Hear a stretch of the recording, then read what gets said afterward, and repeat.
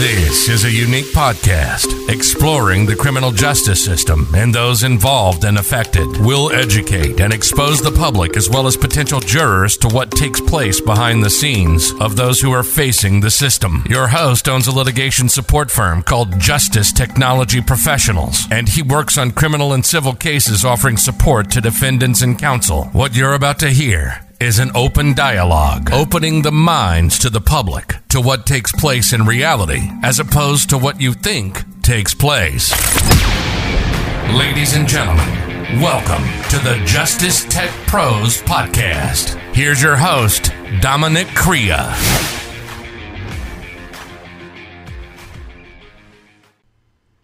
Greetings, listeners. Hope everybody's doing all right. I wanted to get another podcast out there. When I first started, I actually used to try to do once a week, and then things got a little crazy, so they were a little more sporadic. But lately, I've been trying to go back to the once a week type deal. So we'll see how that goes. It's all based on what comes to light that I want to talk about, and a lot of what's going on YouTube has built a good basis for me to focus on, whereas I could kind of extract teachable moments just to elaborate on and give the listeners something to think about. So I've been using that here and there, and it'll play a little bit into today as well. But I have a few various things that I wanted to touch on that I feel could be beneficial and perhaps interesting for those listening. One notation I wanted to bring up, I have what I do is I'll assign different team members that are part of my organization to focus on different tasks. Sometimes there's minimal tasks that I don't really want to waste my time on, but they're valuable for me just to almost track certain things and understand developments and understanding impact. And what I found interesting was I had somebody go back for a while now, for I think they've been working on it for a few weeks. But anyway, yesterday I saw the results of that, so I wanted to share it. I had somebody go back to the different informant podcasts and really go through different comments, because what I always find interesting is I like to see the different commenters. I like to look at a snapshot of those that are commenting on informant podcasts, and then if they carry over to different podcasts, just to see if they're open-minded or if they're a fanboy or a fangirl, or if there's somebody who's legitimately just listening and trying to understand who's telling the truth or listening for stories and whatnot. It's just a side thing that I like to keep track of. I'm a big statistic guy, so I like to see statistics and information and facts.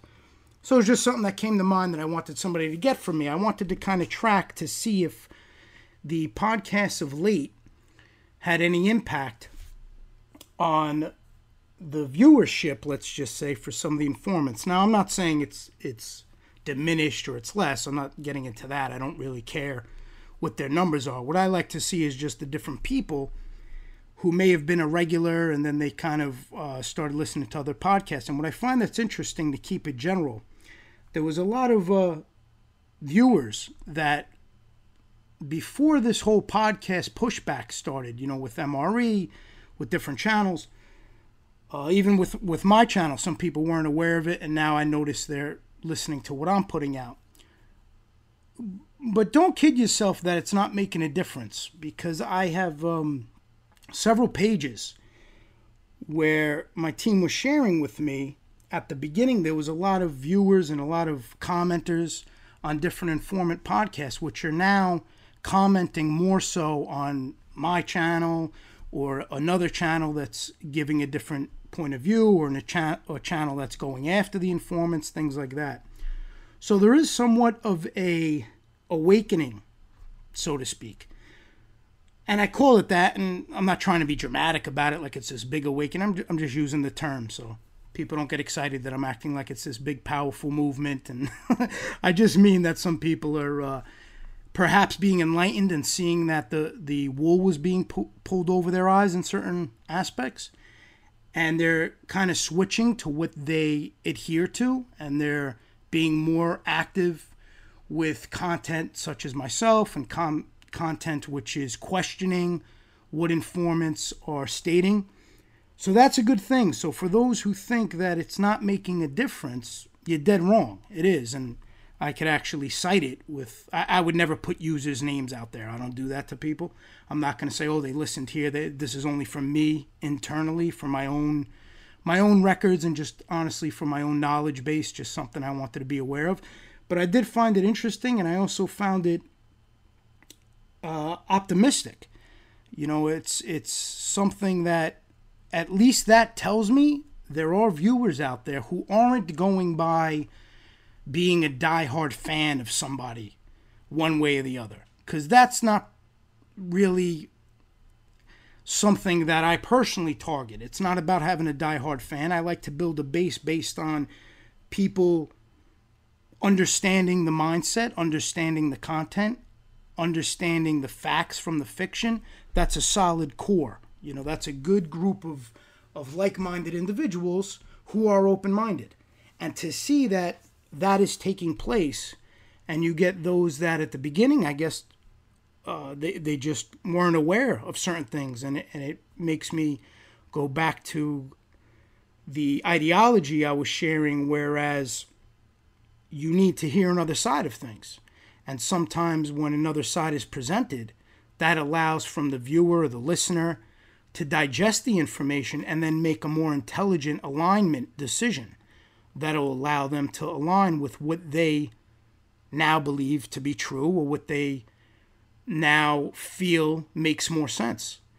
And that is taking place. And you could do it for yourself. You could see, you just go to earlier podcasts prior to a lot of these newer ones that came out, prior to episodes I've done, and you see where now members are, I don't want to say switching sides, because it's not really a matter of sides.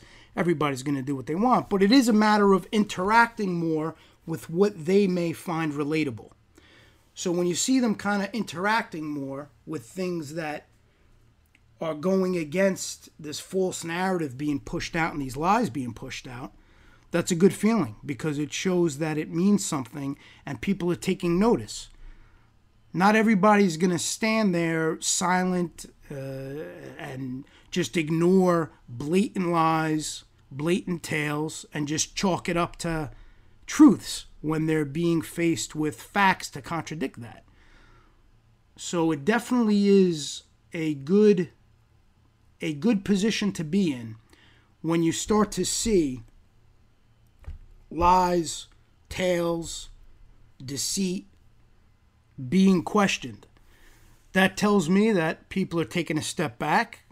They're trying to understand all sides that are available. Obviously, there's a lot of sides that aren't available, but they're trying to understand all sides that currently do have a platform, and they're weighing the different sides. So to see them falling off of one particular genre of podcasting, let's say the informant genre of podcasting, and they're starting to focus on those putting out oppositional content, such as myself and the other podcasts I always bring up, that at least tells me people are thinking.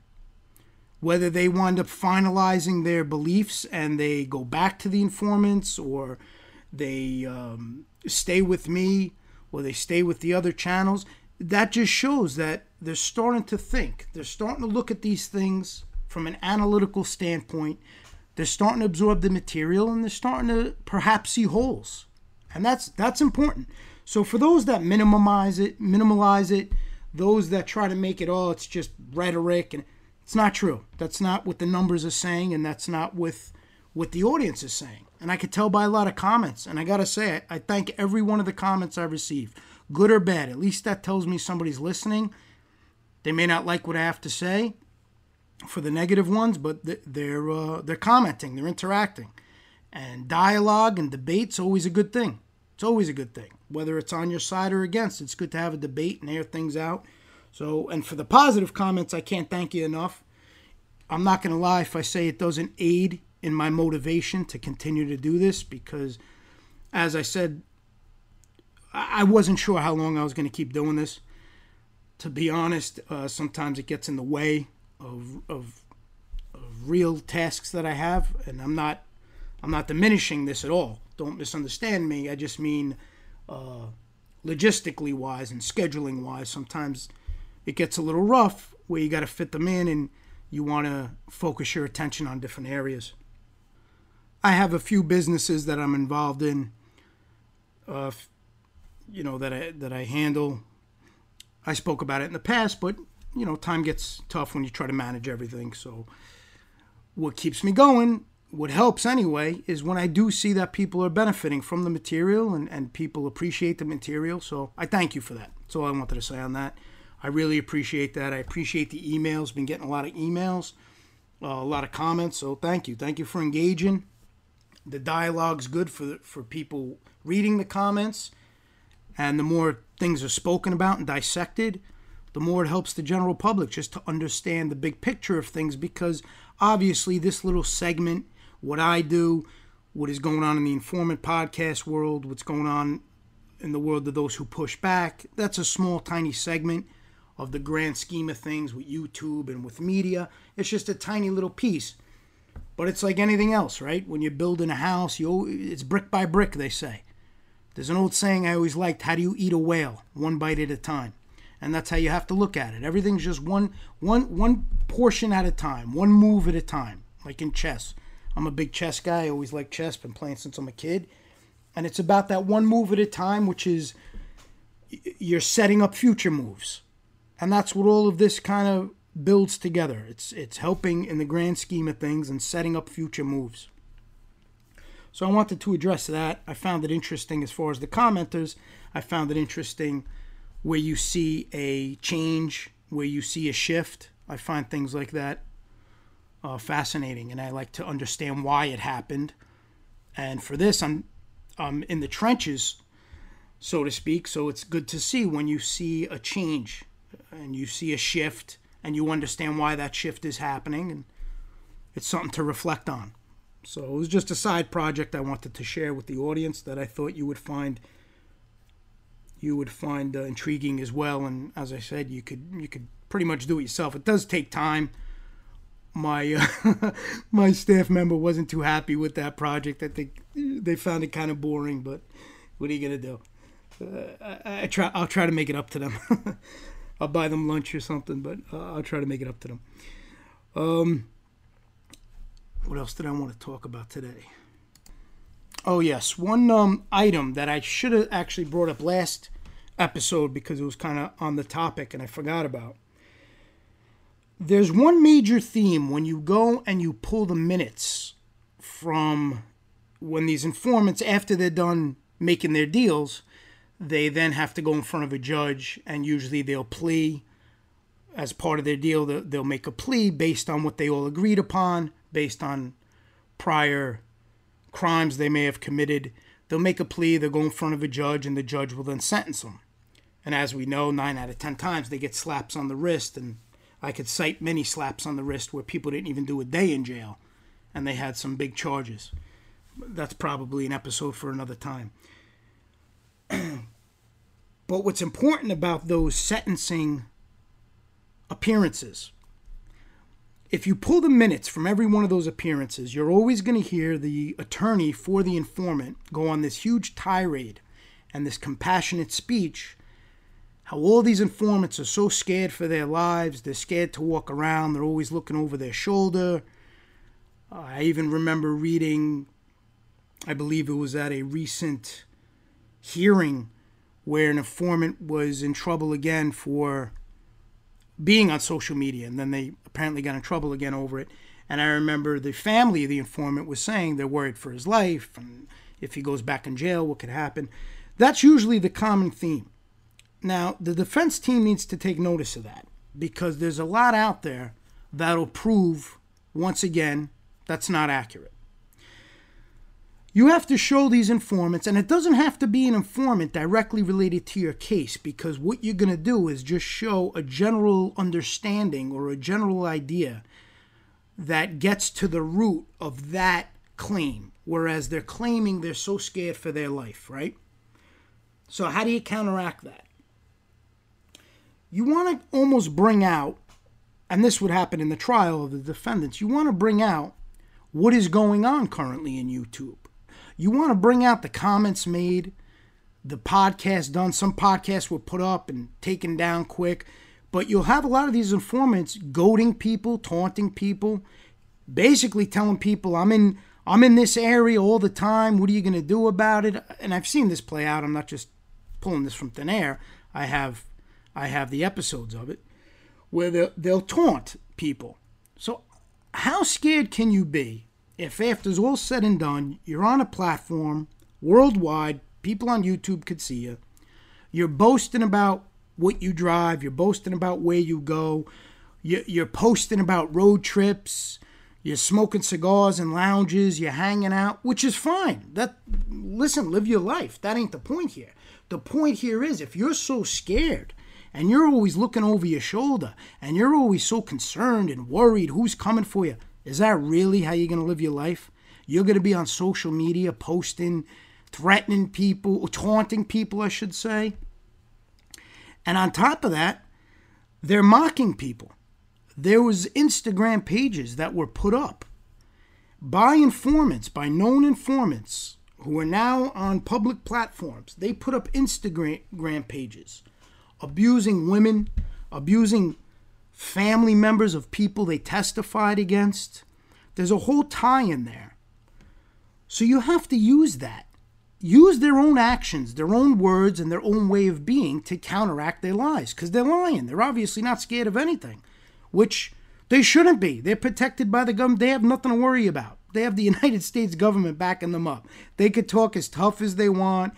Here's a prime example. They're making Instagram pages at families' expenses, at women's expenses, at children, doing horrible things that I won't even discuss on these pages to people, tormenting people. Now's the time to use that. There's been cases that have come across my desk recently, unfortunately, and trust me, all that I talk about would be, let's just say, it's going to be utilized in certain respects for certain people, to help certain people. And they may not be directly tied into the informants that are doing these things, but it's more about the ideology of it all. Look at it this way. You know how they always group, you hear hearings or this media, these channels, they're always grouping individuals together based on a label. So they'll say, okay, all organized crime people are no good because of A, B, and C. If we believe they're organized crime, they're no good because this person did that. They don't have a scale, apparently. They think everybody's a bad person based on that, right? That's what some people think. They'll think everybody's a bad person. Okay. So now use the same philosophy. So then that means every informant is the same type, right? So now every informant would be taunting people, mocking people, making Instagram pages. You have to use their analogies against them. So if they're going to group everybody together and if they're going to say, well, they must be a member of organized crime, they must be guilty, they're going to try to use that narrative that's constantly played out everywhere on forums, on these channels where they're showing news reels, they're showing documentaries, they're doing all of that narrative. Now you could group all the informants together. So they're going to group anybody who supposedly has an organized crime label together. They'll make general statements about anybody associated with organized crime. Well, now's the time to make general statements about all informants, right? You say, ladies and gentlemen, I understand these informants are going to tell you they're scared for their life. They're doing this because it's the right thing to do, but they're doing it against a great deal of adversity, and they're scared for their family's life. Now you start showing how they talk, how they taunt people, how they make Instagram pages. Put the Instagram pages up on a PowerPoint in the middle of the courtroom. Show the jurors, show a mother and a daughter what they're doing to other mothers and daughters. Put that up on the PowerPoint right on the screen. You're not going to tell me you're not going to get some reactions out of the jury from that.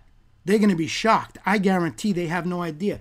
You have to realize these jurors probably think the informants come out, they say their piece, they testify, and then they disappear, do their thing, and live a new life, a reinvented life.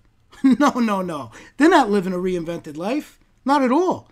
They're using their past life to generate revenue for their future life, and they want to hold on to that supposed reputation they once had to add and fuel their paycheck to generate and earn. And on top of that, they're taunting families, they're abusing family members, they're abusing women, they're abusing somebody's daughter, somebody's mother, somebody's wife. And not only are they abusing them verbally, they're taking the time to have people help them make imagery, disgusting imagery, to put up on public pages. That all has to be shown. You have to show the mindset. They're going to group in, they're going to make groups, and they're going to make assumptions of how someone's character is based on a label. Well, now we're going to make assumptions, and we're going to show the reality of the character and the intentions and the mockery that goes on and the taunting. It's not bad enough that they're putting somebody away. Now they're going to torment their families on top of it. The juror has to see that. And it's like I said, it's going through it, listening to it, seeing it. If you're directly connected, it's horrible. Don't misunderstand me. It's terrible. It's ridiculous you have to deal with that. But use it. Turn that lemon into lemonade. Use it. Show what they're doing. Use it to help others. Use it to set the tone, to really expose what their character's all about, to really expose what they are. And when you look at it, all it is they did not want to go to jail. They're the same person they always were. And actually, in my opinion, they're worse because now they're protected. They're protected on a great scale that nobody's going to mess with. You're not going to mess with the United States of America, the government. You're just not going to. You'd be a moron too. Unfortunately, you have to endure it. But what you can do is use it to help yourself. If you're a defendant, if any defendants are listening to this, use it to help yourself. Get it to your defense team to help your defense team. And expose what really is going on. And think about that. You play that to a juror, tape after tape of somebody taunting, laughing, daring people, do something to me. What are you going to do? You ain't going to do nothing to me. You're all mutts, abusing people. Think about the power that will have in a courtroom, playing an informant's words. And the perfect counter-argument, because of course the prosecution's going to jump up, well, this isn't the informant. The perfect counter-argument is say, okay, but you laid out, at the beginning of their case, they lay out the entire genre of organized crime and what people do and how it goes in organized crime. So my counter-argument would be, yes, ladies and gentlemen, this isn't the exact informant, but the same way these defendants are all being lumped together. And supposedly, if you're part of this organization, you all act a certain way. Well, now I'm showing you how all informants act. I'm showing you what goes on with different informants. That's how you got to try to needle it in there, try to get it in there, where you could utilize it in an opening or in a closing. But it has to come back to haunt them. It has to be used in the proper way where it does the most, it has the greatest impact, does the most damage. And that's how you got to use it. Let them keep talking. Let them keep telling their tales. Let them keep goading people. I mean, they're making these pages, which is degenerate, and there is no way. Again, I always go back to it, and I hate to use the same example over and over again. But I know if I myself did anything like that, it wouldn't last a day before I'd be having a big problem. You just can't do things like that. You can't threaten somebody's family. You can't mock somebody's family, abuse somebody, torment somebody's family without repercussions. But they can. They're allowed to do it. It's going on. Don't take my word for it. Look around. And I won't even talk about the pages because I won't give them any life. So I'm going to be general. I wouldn't even give them out. It's degenerate, low-life stuff. But the point is, grab those pages for the defense teams out there, for the defendants out there. Grab those pages. Copy every single post. Screenshot every single post. They could be utilized. They could be utilized in a powerful way. They could show that the speech they give, when they're begging for forgiveness, they're begging for relief when they're going for sentencing, they're praying they don't get any time, and they're out there pouring their heart out about how scared they are, you hit them with this. You show them that it's an act. That fear is not even on their radar. Show the posts, show the brazen words that are being spoken, the arrogance, show it all. Because trust me, it's gonna make a difference. It's gonna show those in the jury that what they believe to be true is not. So I really wanted to harp on that a bit because I think it's very important, especially when cases come out and things are going on. It's very important to have that in your arsenal of defense. It's very important. The other thing, it's more of like a technical thing I wanted to touch on. I notice people say you go on Pacer and you could pull the minutes. That's not true. Pacer doesn't have minutes. You can't pull court minutes and transcripts from Pacer. You have to actually order the transcripts from the court reporters involved, and you have to pay for them. And the transcripts are very expensive. It's not like Pacer, which isn't that much money. Pacer's like cents for certain pages. It's a matter of cents. Transcripts aren't like that. Transcripts are more expensive. You have to order them from the court reporters. You have to order the transcripts. You have to put in a request. There's an order form. So it's a little different. Unfortunately, the public just can't go on a Pacer and pull court minutes, actual minutes of the proceedings, trial minutes. You can't get that from Pacer. You have to get the transcripts.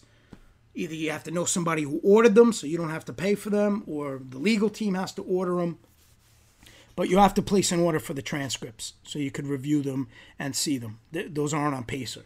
So I just wanted to make that clear because I'm hearing a lot of people say go to Pacer, you could get the minutes. That's not how it works. Pacer has the motions, the filings, sentencing, things like that. But the actual minutes, the court transcripts, is a separate department. You have to go to the court reporters. And a lot of that's on the websites for the different districts. If it's an SDNY district, you can navigate and find out where you go to order actual transcripts. So I just wanted to make that clear for those who may need to pull transcripts and they want to read the court minutes of the proceedings. So that's a different outlet that you have to take, a different avenue, and it is a few dollars. It's not cheap. It gets pretty expensive when you start going into that and you're ordering, and unfortunately you need a lot of that, and that's another expense for the defendant. But it adds up because you do need a lot of that. The court minutes could be very helpful when you're fighting a case because you want to see. I'll give you an example. Usually when somebody's arrested or a case happens, everybody's arraigned, right? So you go to the arraignment. You want to get those minutes from the arraignment. You want to see what the prosecution is saying as it relates to the evidence that they supposedly have against the defendants. You want to see the claims they're making. And you want to do the same thing with a bail hearing. You request a bail hearing, you get those minutes, because at the bail hearing, the prosecution has to get up and they have to argue why they want to keep you in their custody, why they don't want to release you on bail. So they'll tell the judge oftentimes what they have, what they possess as it relates to evidence, what they have in their possession. Now, it's very important you get the minutes for that, and I'll tell you why. The job of the defense team, you want to then take what they say they have, and you want to corroborate that with the discovery. So if they're saying we have a tape where Mr. Jones says he's going to baseball bat somebody, go through the discovery and find that tape. Make sure it's accurate, because I'm going to tell you something. I've experienced it firsthand. Don't be surprised if the claims they made in court do not line up with the reality. So they may claim they have tapes and they have certain things that say serious statements, and they don't. You go through the discovery, it doesn't exist, or they got the wrong person, it's not the right person. Or they change words, and that may not be intentional. You know, when you listen to a transcript, sometimes listen to an audio, and you're doing a transcript. When you listen to an audio, sometimes the audio feed or the tape or whatever you're listening to, the quality is not that great. So you have to enhance it to get an accurate transcript, and it takes a lot of time.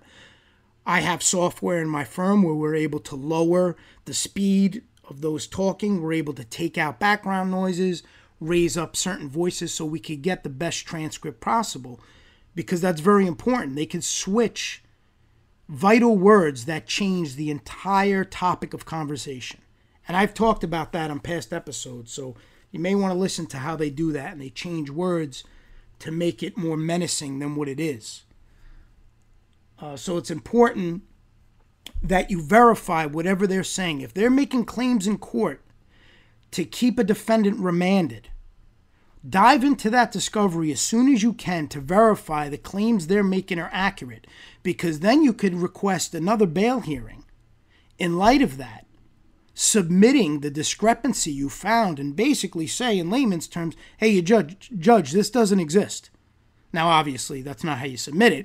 We put a little more polish on it and make it a little more sustainable. But the bottom line is you're saying, Judge, this doesn't exist. What are we going to do about it?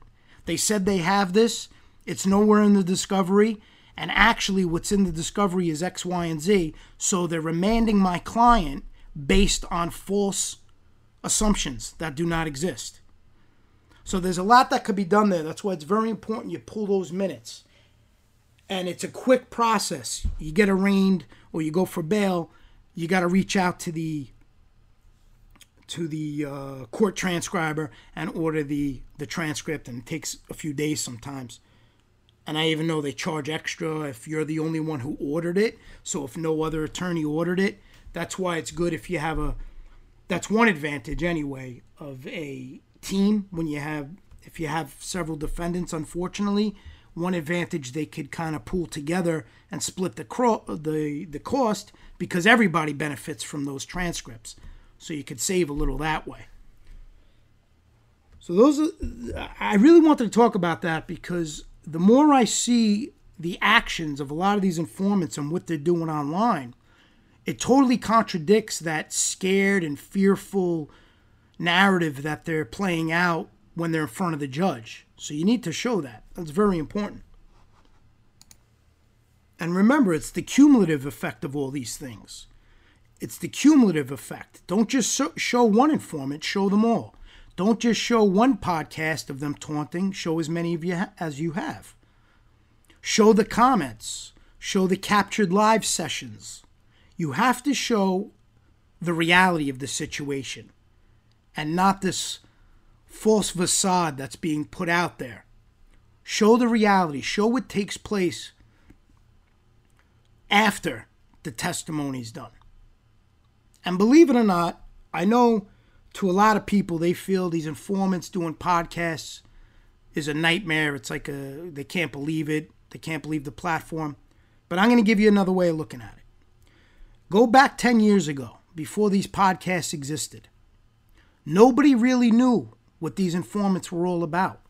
They would buy into the fact that they're reformed, they want to start their life over, they want to do good things, they want to help people, and there was nothing to contradict that. So that's the same exact tale that would be told from trial and trial and trial. That they're scared for their life, they're coming out, they're being brave.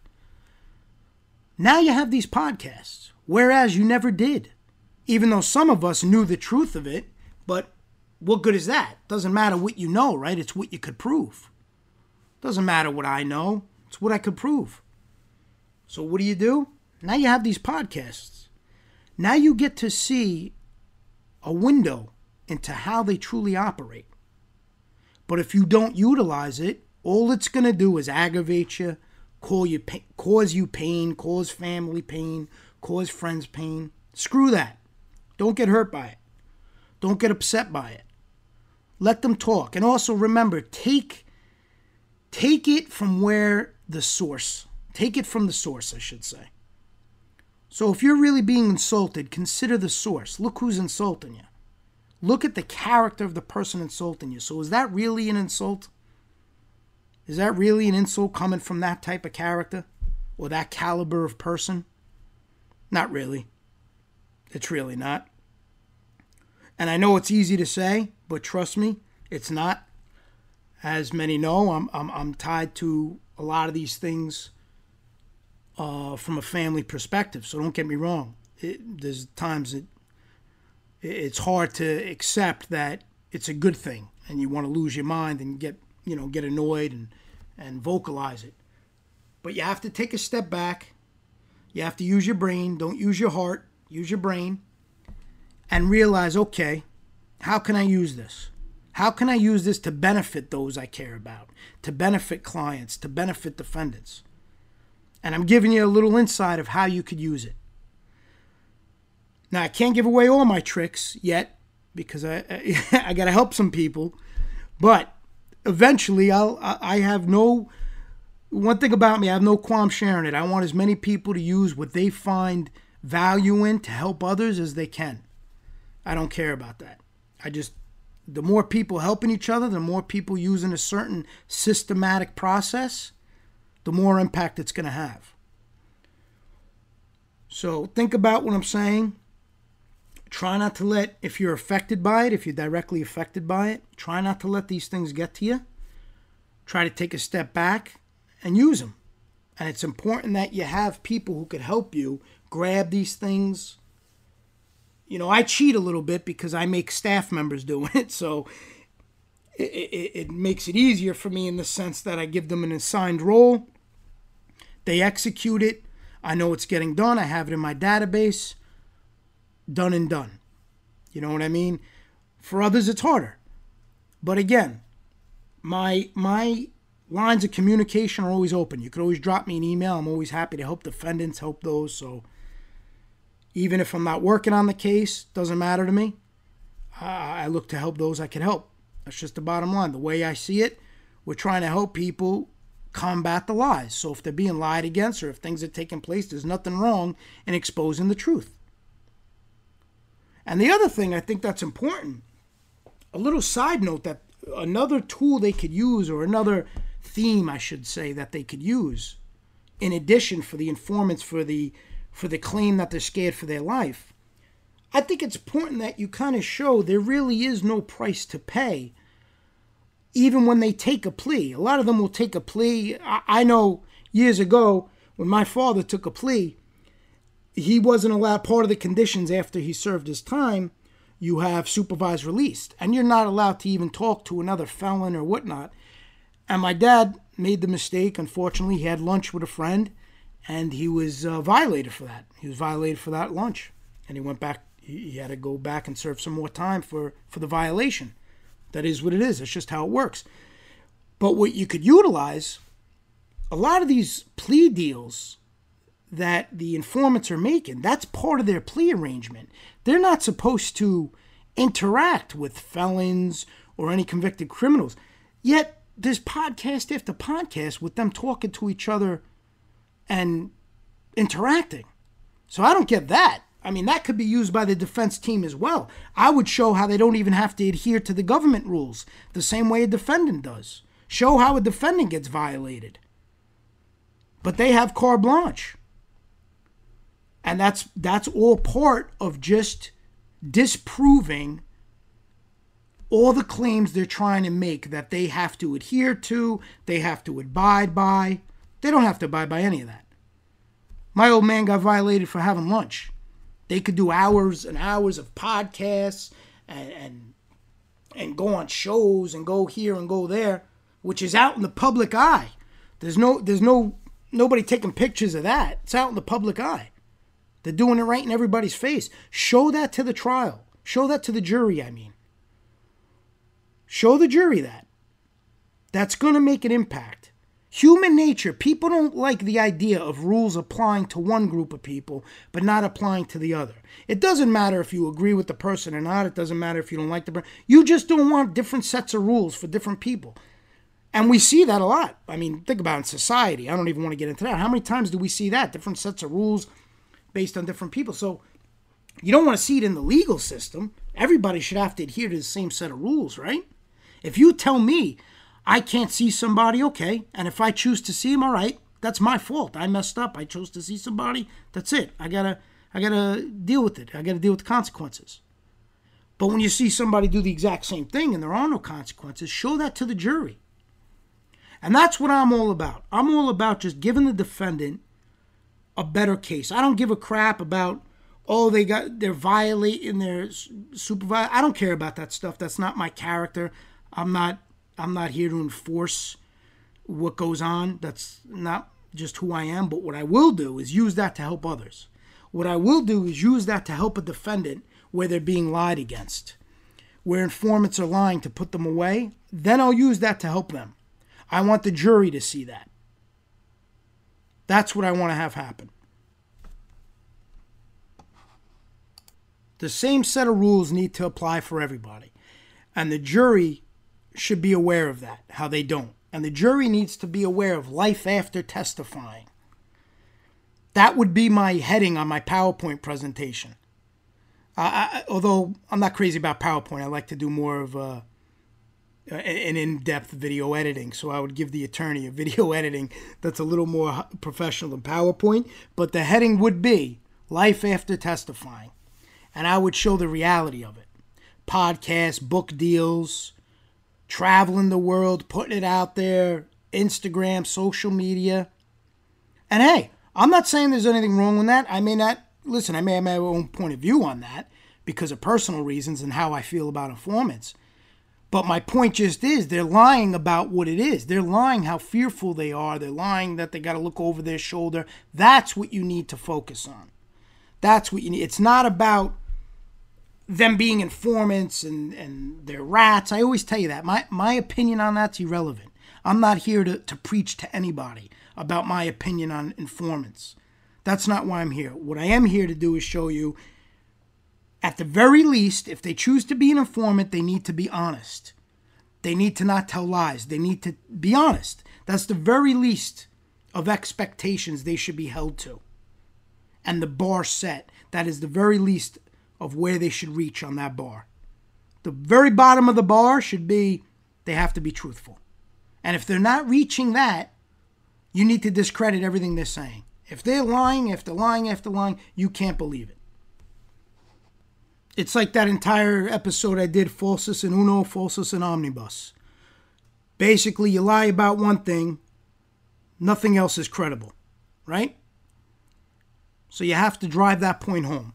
You have to show what really takes place, and it could be beneficial, and it could help those out there who need it, and it could help build a stronger, more productive case.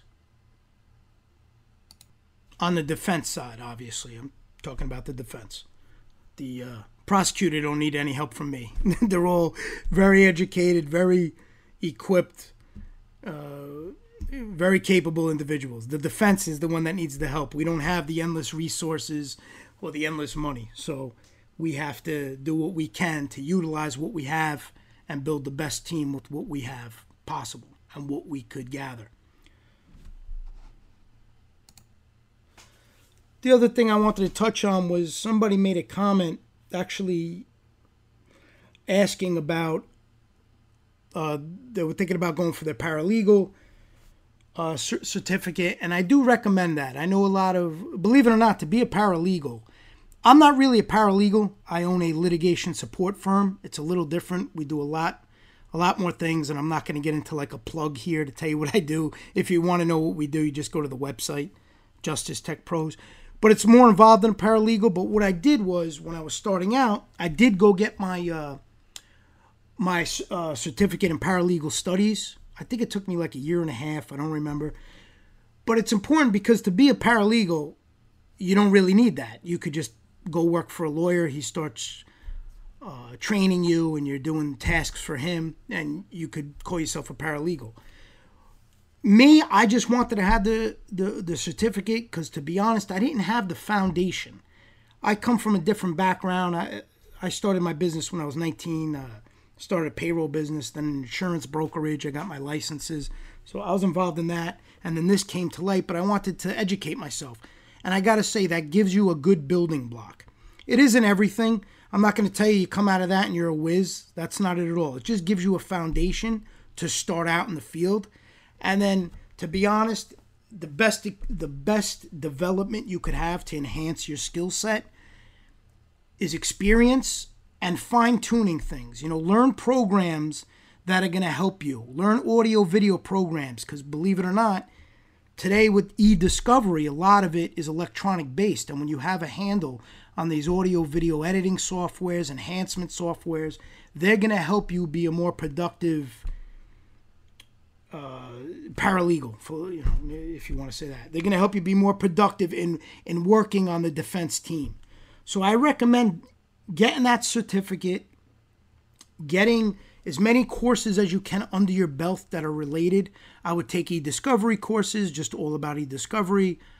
A lot of, believe it or not, editing software courses on different software that I prefer. They helped me a lot with enhancement of audio quality, and in turn then helped a lot with transcriptions. And transcription's a big thing. A lot of these cases, as we know, it's all about wiretaps or a confidential informant wearing a wire. So it's important you have a good handle on that audio, and you want to make sure you get the accurate audio, because that could make or break a case depending on the audio. If there's terms in there that aren't accurate, make sure you get them 100% accurate before you submit your filings, because the last thing you want to do is get caught out there and the prosecution comes back and says, no, you mistranscribed this word, this isn't what the defendant said, or this isn't what the person on the audio said, and then it kind of knocks your credibility a little bit when you are submitting something. So you want to make sure you have the software to really get those things 100% accurate. There's a ton of books out there. I like to read different legal books, strategy books. And one thing I do recommend getting, hold on, give me a second because I forget the name of it. What is it? Okay, it's Weinstein's Evidence Manual. If you are interested, it's expensive. It's a yearly subscription. I'm not going to lie, it's kind of expensive. If maybe you work for somebody or you're part of a legal team, you could get them to buy it. But it's a phenomenal manual, and it's always being updated. It's all about the rules of evidence. So look into that, Weinstein's Rules of Evidence. It's on the Lexis website. It's expensive, I'm not going to lie, but it's worth it if you could swing it and you're interested or you're trying to help people. It's worth it to get it. It's a treasure trove of information about evidence, how things work, procedure. It definitely could help. It definitely could help. And I'm going to give you one more recommendation for those interested. And whoever's bored by this, I apologize, but give me 1 second. Another really great reference book is called The Blue Book, A Uniform System of Citation. It'll basically just give you an idea so you kind of burn it into your memory about how to properly cite things. And when you're working on cases, you're going to have to do a lot of citations. And this Blue Book is like a handy manual. It just helps format-wise because it can get confusing how to cite certain things. And even though when you go for your paralegal certificate in paralegal studies, they do teach you this, but you need the handbook because you're not going to remember it. You're not going to remember every single comma and quote. So it's a good thing to have by your side if you are working on cases and helping people. I think I bored you long enough with these book topics, but I just wanted to get that out there because I did see somebody say they were interested in going after a paralegal studies, and they wanted to get involved in that. So that's my 2 cents on that. I'm a big believer in taking classes, taking courses to further your education. I'm going for something now actually at the Northeastern University. I'm trying to finalize a degree I wanted. So I'm a big believer in that. I just like to continue that. It's important. It's not everything. I'm not one of these people. You need to have common sense, people. Honestly, I come across a lot of book smart people that they have zero common sense, and I always tell my kids, give me common sense every day of the week over a high-priced education. You got to have both. They go hand in hand.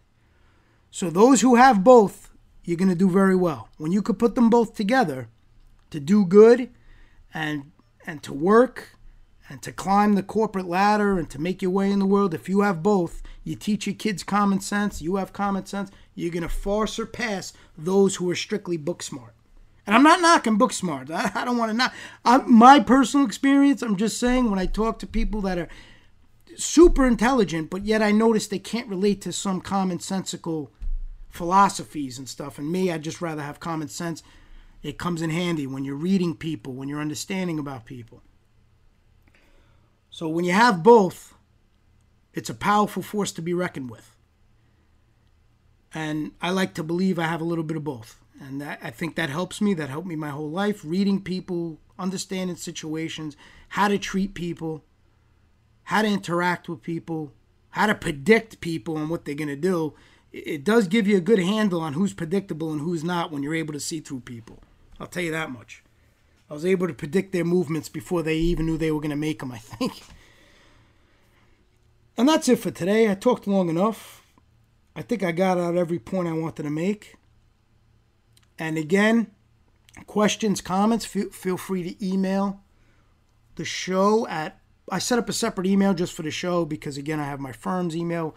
It's podcast@justicetechpros.com. I have one person fielding that, so they'll send it right to me, anything related that if somebody wants to share, wants me to see, or perhaps talk about.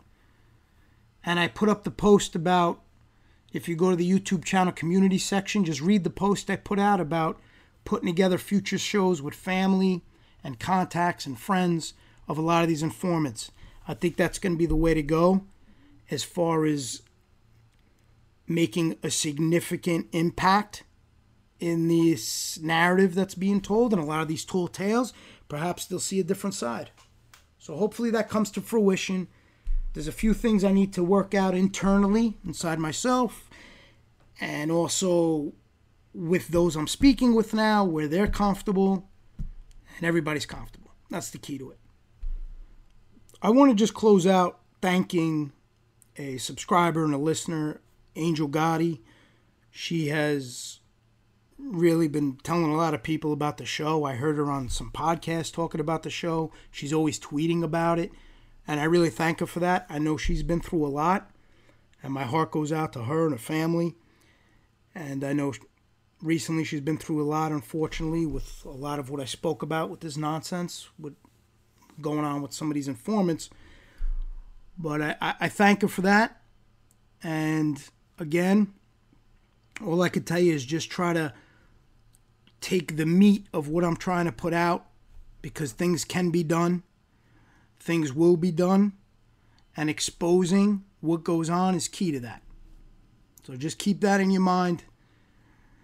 And that'll help make peace with certain things. That a lot of the bad that's being done is going to be turned in good to help people. And again, thank you. Thank you for everything. Thank you for sharing everything. And that goes for all of my listeners, subscribers. I had people email me talking about they want to actually promote the show on their own. And I really appreciate all of that. Again, I don't make any money from this. I don't monetize anything. I spend money on it. I do YouTube ads, so I try to get the word out, because for me, it's a worthy investment. Not financially. It's not going to bring me anything. But what it is going to do is it's going to help people. It's going to help defend it, and it's going to educate the public. It's going to help jurors. It's going to help people just understand there's another side of things. Help people understand the nuts and bolts. Whether they agree with what I'm saying is irrelevant.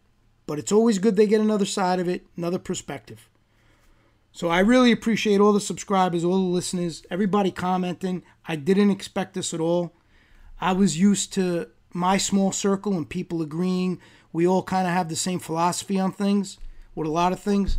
So it was a breath of fresh air to see that there's a lot of people out there, a lot of families out there who also have the same belief system, moral compass. So it's I got to say, it's a good feeling to get all that. I appreciate it and don't think it goes unnoticed. That's all I got to say on that. I think that's it for today. Until next time. You've been listening to the Justice Tech Pros podcast with Dominic Crea, one of the most unique podcasts on the internet, discussing the obstacles the defense team faces when trying a case, what goes on behind the scenes during pretrial and motion phase, holding defense attorneys accountable, making sure they're fighting for their clients, the difference between textbook law and how things truly play out in a courtroom, and everything in between. We hope you've gotten some useful and practical information from this show, and we'll be back soon.